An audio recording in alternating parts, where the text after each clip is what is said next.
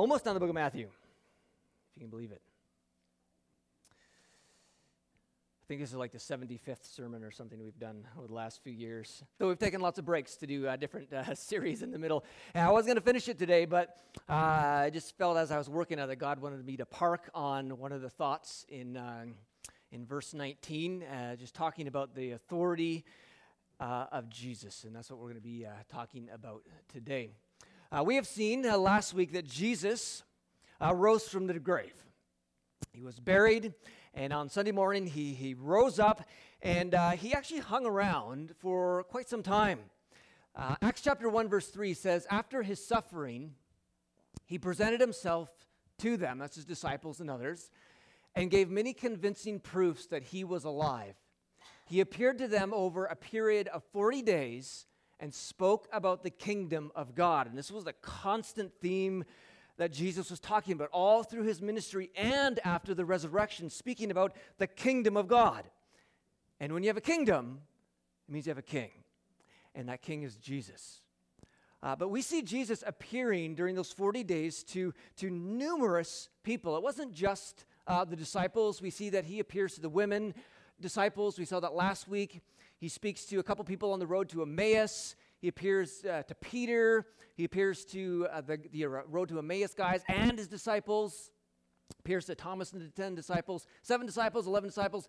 He appears to 500 disciples at one time, as spoken about in 1 Corinthians. He appears to Jesus, his own brother, James. And there are various other meetings with other disciples during those 40 days. And so he is appearing to numerous people.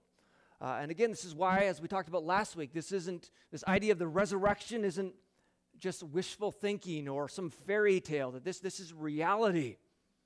I mean, if there was an event in which more than 500 people saw, I mean, you wouldn't doubt it. You would know it's true. And we looked at some of the evidence last week. But again, his resurrection means that we can be transformed.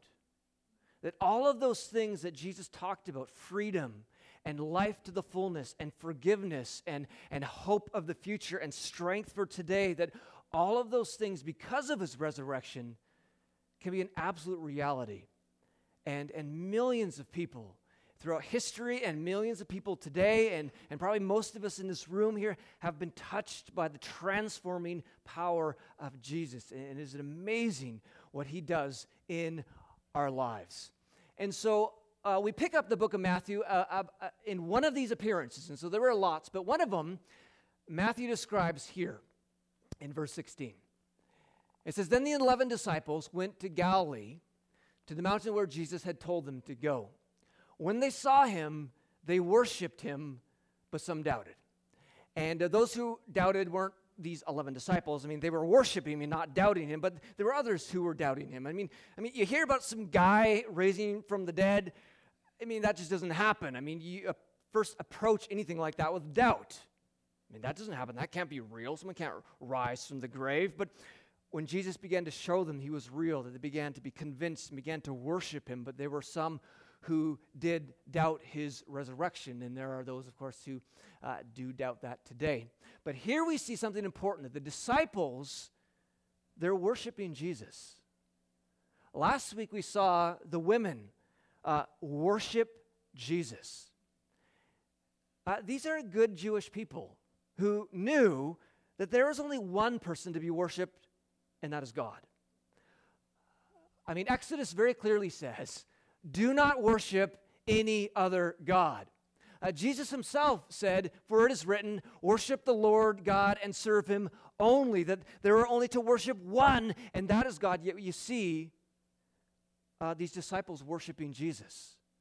We don't see Jesus saying, whoa. By the way, don't you remember my teaching? You're only supposed to worship God, don't worship me. We don't see Jesus saying that. We see Jesus actually receiving worship. In fact, there's a